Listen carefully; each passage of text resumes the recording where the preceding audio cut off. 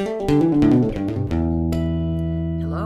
and welcome to the Journal of Pediatric Gastroenterology and Nutrition podcast. I'm Judy Sondheimer. In this session, we will abstract selected articles from the July 2010 issue. The table of contents for this issue and all of the complete articles are available on the JPGN website, jpgn.org, or on the Society website at naspghan.org. The headline article of the July issue is an invited review entitled Asymptomatic Colonization by Clostridium difficile in Infants, Implications for Disease in Later Life, by S. Janji and J. Thomas Lamont, a giant in the field. In the summary of this excellent review, the authors state that it is still a mystery how 60 to 70% of healthy neonates can acquire, harbor, and tolerate the toxigenic pathogen C. difficile, which in children and adults causes pseudomembranous colitis. C. difficile toxins A and B appear to be recognized and processed by the neonate's gut immune system, and lifelong immunity may be induced before the organisms are finally excluded from the colon microflora as the neonate matures. This unique and temporary symbiotic relationship raises a number of interesting questions regarding the interactions between the colonic microbiome and the human host at various ages. The authors discuss this phenomenon in depth and point out areas for further research necessary to identify the cause of this symbiotic relationship in the neonatal colon. The first original GI article is entitled Evidence of a Generalized Defect in Acinar Cell Function in Shwachman-Diamond Syndrome by Storman and colleagues. In Shwachman-Diamond syndrome, the acinar cell population of the exocrine pancreas is severely depleted. The authors hypothesize that a similar deficiency of acinar cells might occur in the parotid gland. They measured serum pancreatic isoamylase and parotid amylase activities in 16 patients with Shwachman-Diamond syndrome, 13 healthy controls, and 13 disease controls with either cystic fibrosis or fibrosing pancreatitis. Parotid amylase and electrolyte concentrations were measured in stimulated parotid gland secretions. Starch digestion in patients with Shwachman syndrome and controls was assessed by breath hydrogen testing with and without enzyme supplement. The authors found that serum pancreatic and parotid isoamylase activity was significantly lower in patients with Shwachman-Diamond syndrome than in healthy controls. Serum pancreatic isoamylase, but not parotid isoamylase, was significantly lower in diseased controls than in healthy controls. Secreted parotid gland amylase protein concentration was lower in patients with Shwachman syndrome than the healthy controls.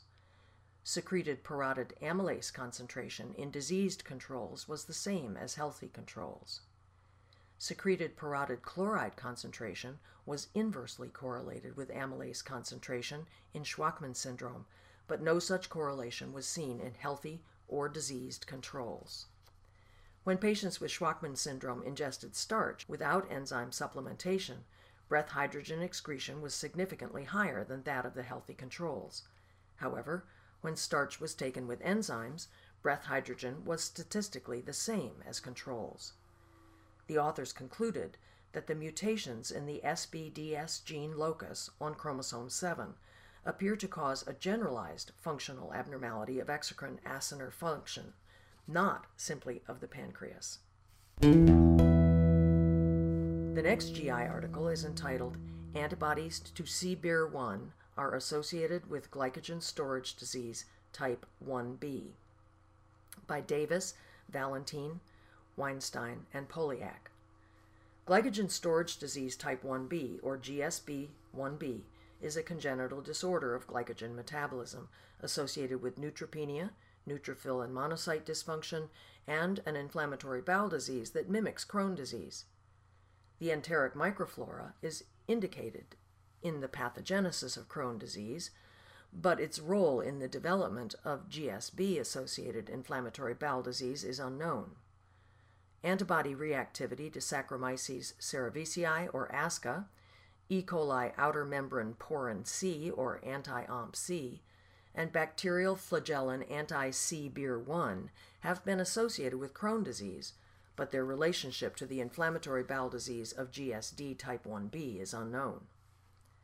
The authors identified 19 patients with GSD type 1b with or without inflammatory enterocolitis. Records were reviewed for radiographic, endoscopic, and serologic results. Assays for ASCA, anti-OMP-C, and anti-CBIR1 were obtained. Results: 7 of the 19 patients had intestinal inflammation, mostly ileocolonic involvement. 17 of the 19 GSD type 1b patients, regardless of inflammatory bowel disease, had elevated anti-CBIR1 levels, 6 of 7 in the IBD group and 11 of 12 in the group with no IBD. 13 of 19 had elevated anti-OMP-C levels, 5 of 7 in the IBD group and 8 of 12 in the group with no IBD. 11 of 19 patients had elevated ASCA, IgA levels, 4 of 7 in the IBD group and 7 of 12 in the non-IBD group. The authors concluded that the majority of patients with GSD type 1b had elevated anti-CBIR1 levels. The antibody did not differentiate those with and without a diagnosis of GSD type 1b associated inflammatory bowel disease. They postulated that seroreactivity to flagellin may represent immune dysfunction rather than active enterocolitis in this patient population. The next original GI article is entitled Novel Screening Assay Performance in Pediatric Celiac Disease and Adult Dermatitis Herpetiformis by Jaskowski, Donaldson, Hull, Wilson, Hill, Zone, and Book. Objectives: several serologic assays are commercially available to aid in the diagnosis of gluten-sensitive enteropathy. The authors' objectives were to assess the performance of a novel, combined antigen screening assay for celiac disease. The authors used de-identified sera from 111 pediatric patients suspected of celiac disease, 130 adults with dermatitis herpetiformis, and 77 pediatric and 49 adult normal controls. Sera from 10 patients with IgA deficiency and IgG antibodies against one or more of the traditional serologic markers associated with celiac disease were also evaluated. All sera were screened for IgA and IgG antibodies against tissue transglutaminase and deamidated gliadin peptides by enzyme immunoassay in a single test well. In addition, all sera were assessed for each individual marker and isotype using separate enzyme immunoassays. Results: the IgA-IgG anti-tissue transglutaminase and deamidated gliadin peptide immunoassay screen was 92.6 sensitive and 94.3 specific in pediatric celiac disease, and detected one patient with Marsh 3C intestinal changes who was negative for IgA anti-tissue transglutaminase. This patient was not IgA deficient. All 10 of the IgA deficient sera gave positive results by the tissue transglutaminase deamidated gliadin peptide enzyme immunoassay. Sensitivity and specificity of the tissue transglutaminase deamidated gliadin peptide screens in retrospective and prospectively acquired dermatitis herpetiformis patients were the same at about 65% and 100% respectively. Conclusions: this new IgA-IgG anti-tissue transglutaminase deamidated gliadin peptide enzyme immunoassay screen is more sensitive than IgA anti-tissue transglutaminase alone in pediatric celiac disease. The new assay may allow elimination of the current recommendation of measuring total serum IgA when testing patients with suspected celiac disease. The next GI original article is entitled VSL number 3 Improves Symptoms with Children with Irritable Bowel Syndrome, a multicenter, randomized, placebo-controlled, double-blind, crossover study by Guandolini and colleagues. Irritable bowel syndrome, or IBS, is common in children, but currently there is no safe and effective treatment. Some studies of probiotics in adult IBS patients have been promising, but no positive study has been published involving children.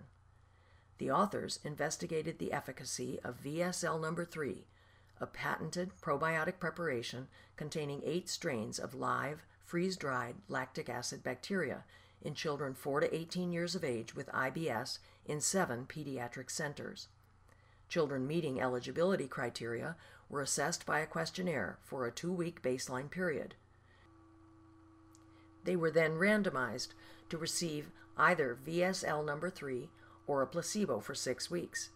Initial treatment was followed by a 2-week treatment-free washout period, and then each patient was switched to the other treatment and followed for a further 6 weeks. 59 children completed the study. Although placebo was effective in some of the parameters and in as many as half of the patients, VSL number 3 was significantly superior to placebo, p less than 0.05, in the primary endpoint, that is, the subjective assessment of relief of symptoms, as well as in 3 of 4 secondary endpoints: abdominal pain and discomfort, p less than 0.05, abdominal bloating and gassiness, p less than 0.05, and family assessment of life disruption, p less than 0.01. No significant difference was found in stooling pattern between placebo and treated groups. No adverse effects were recorded. The authors conclude that VSL number 3 is safe and more effective than placebo in ameliorating some symptoms and improving the life quality of children with IBS. The next original GI article is entitled Proteomic Analysis of Biopsied Human Colonic Mucosa by Gourley, Yang, Higgins, Riviere, and David. To assess the power of proteomic studies, the authors compared 2 methods for analysis of proteins in normal human colon mucosa: 2-dimensional gel electrophoresis and 2-dimensional liquid chromatography in conjunction with mass spectrometry. They used Ingenuity pathway analysis to examine the identified proteins as to function, location, and relationship to disease. 2D liquid chromatography identified 550 proteins, whereas 2D gel electrophoresis identified 107 proteins, 18 of which were not observed on 2D liquid chromatography. Cancer was the function associated with the largest number of proteins in both methods, where there were 236 proteins by liquid chromatography and 61 by gel electrophoresis. The largest group of proteins was from the cytoplasm, 49.1% of those detected by liquid chromatography and 49.3% of those seen on gel electrophoresis. 270 of the total 568 proteins were related to 26 different categories of human disease. 200 of these were found in the large intestine, 227 in blood, and 149 in serum or plasma. The authors conclude that these 2 analytic methods are complementary, even though many more proteins were identified with 2D liquid chromatography. Thus, liquid chromatography might have greater utility in examining changes in the proteome of the colonic mucosa during disease than gel electrophoresis.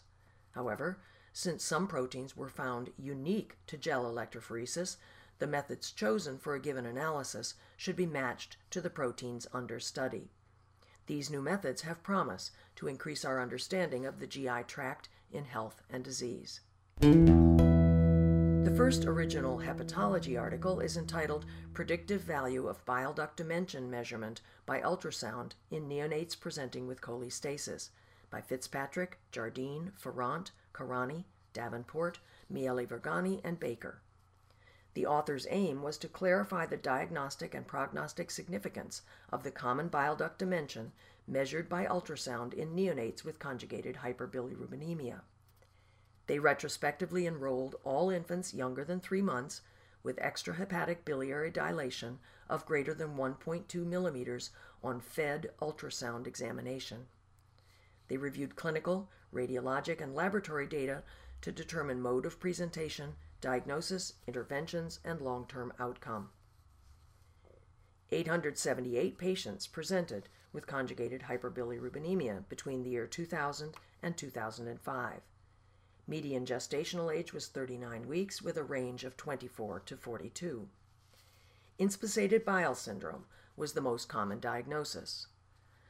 Common bile duct dilation equal to or greater than 1.2 millimeters was noted in 81 patients, or 9% of the total. 76 of these 81 had adequate clinical data for analysis. There was a slight male predominance in this group, 41 of 76. The median bile duct diameter was 2 millimeters, with a range from 1.2 to 12.3 millimeters. 17% of these infants required either surgical or radiologic intervention. 41% of the infants had spontaneous resolution of bile duct dilation, including 8% who did not experience resolution of dilation, but, as the authors say, grew into their dilated duct. The median size of the bile duct at presentation for those who required intervention was 4.7 versus 2 millimeters for the remainder, p less than 0.001. Of those who resolved spontaneously, the median size of the duct at presentation was 1.8 millimeters. The authors concluded that bile duct dilation less than 3 millimeters on a non-fasting ultrasound in neonatal cholestasis is unlikely to be significant medically, whereas dilation greater than 4 millimeters is likely to be associated with choledochal malformation or a need for intervention. The intermediate group, between 3 and 4 millimeters, is likely to be associated with inspissated bile syndrome, following the resolution of which innocent biliary dilation may persist. The next hepatology article is entitled Biliary Atresia in Canada, the Effect of Center Caseload Experience on Outcome, by Schreiber, Barker, Roberts, Martin, and the Canadian Pediatric Hepatology Research Group. The authors state that recent European studies have reported that caseload experience influences prognosis in biliary atresia surgery. Centers managing fewer than 5 cases per year in studies from the United Kingdom, or fewer than 2 cases per year in studies from France, have worse survival. This study investigated the effect of caseload experience on surgical outcome of Canadian patients with biliary atresia. The authors examined a national database of cases with biliary atresia from 1992 to 2002 and grouped patients according to treatment center size: A, fewer than 1 case per year; B, 1 to 3 cases per year; and C, more than 3 cases per year. Survivals of patients overall, post-Kasai procedure native liver, and post-liver transplant were compared between the centers. Outcome parameters were reevaluated for patients in the largest Canadian center, which had more than 5 cases per year, and compared to all the other centers. 230 patients were identified in 4 Group A centers, 4 Group B centers, and 2 Group C centers. The overall median age at Kasai procedure was 64 days. There were no significant differences in patient, post-Kasai native liver, or liver transplant survivals between the different sized centers and between all centers and the largest center, where the overall 4-year post-Kasai native liver survival was 39%. The authors concluded that caseload experience did not importantly affect the outcomes of Canadian children with biliary atresia. Although outcomes in Canada were comparable to those elsewhere, this study suggests that national policies directed towards timely referral and earlier age at Kasai procedure, rather than centralization of care, appear to be warranted. The next hepatology article is entitled Pathologic Lower Extremity Fractures in Children with Alagille Syndrome by Bales and colleagues. This is a retrospective study to determine the incidence and distribution of fractures in patients with Alagille syndrome. Surveys regarding growth, nutrition, and organ involvement were distributed to patient families in the Alagille Syndrome Alliance of the Children's Hospital of Philadelphia research database. Patients with a history of fracture were identified, and details characterizing each patient's medical, growth, and fracture history were obtained through chart review and telephone contact. 12 of the 42 patients with Alagille syndrome, or 28%, recorded a total of 27 fractures. Fractures occurred at a mean age of 5 years, which contrasts with fracture occurrence in healthy children in whom fracture incidence peaks in adolescence. Fractures occurred primarily in the lower extremity long bones, 70%, and with little or no trauma, 84%. Estimated incidence rate calculations yield an estimated incidence of 399 fractures per 10,000 person years, 95% confidence interval 206 and 698, and 127 femur fractures per 10,000 person years, 95% confidence interval 42 and 297. There were no differences in sex, age distribution, or organ system involvement between the fracture and non-fracture groups. The authors conclude from this admittedly small retrospective study that children with Alagille syndrome may be at risk for pathologic fractures at an early age, and in a unique distribution favoring the lower extremity long bones. The first nutrition article is entitled Iron, Zinc, and Copper Nutritional Status in Children Infected with Helicobacter pylori by Janjitic and colleagues. This study sought to evaluate the association between H. pylori infection and iron, zinc, and copper nutritional status in symptomatic children. This cross-sectional study was carried out in 395 children 4 to 16 years of age with upper GI symptoms. H. pylori status was determined by 13C urea breath test. Iron status was determined by hemoglobin, serum ferritin, and serum transferrin receptors. Copper and zinc serum concentrations were evaluated. Epidemiologic data, dietary assessment, and anthropometric indicators were analyzed as potential confounding factors. Results: H. pylori infection was identified in 95 children, or 24.3% of the total. Anemia and iron deficiency were found in 12.0 and 14.3 of the H. pylori positive, and 8.9 and 11.0 of the H. pylori negative children, respectively. There was no association between H. pylori infection and anemia, odds ratio 1.54, or iron deficiency, odds ratio 1.35. Crude beta coefficients showed that H. pylori had no significant effect on hemoglobin, serum ferritin, transferrin receptors, copper, or zinc. However, adjusted results suggested that H. pylori infection had an increase in serum copper concentration of 9.74 micrograms per deciliter compared to controls. The authors concluded that H. pylori infection was not associated with iron deficiency, anemia, or zinc concentration, but that a positive relation with copper status was found after adjusting for confounding factors.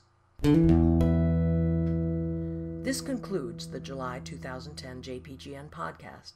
There are more articles of interest in this issue, including articles titled Gastric Emptying Time of Oral Contrast Material in Children Undergoing Abdominal CT, Quality of Life in Children with Crohn's Disease, Epidemiology of Uninvested Gastrointestinal Symptoms in Adolescents, a population-based study applying the Rome-2 questionnaire, Molecular Characterization of Intestinal Microbiota in Infants Fed with Soy Milk, and a commentary by the Espegan Committee on Nutrition entitled Practical Approach to Pediatric Enteral Nutrition.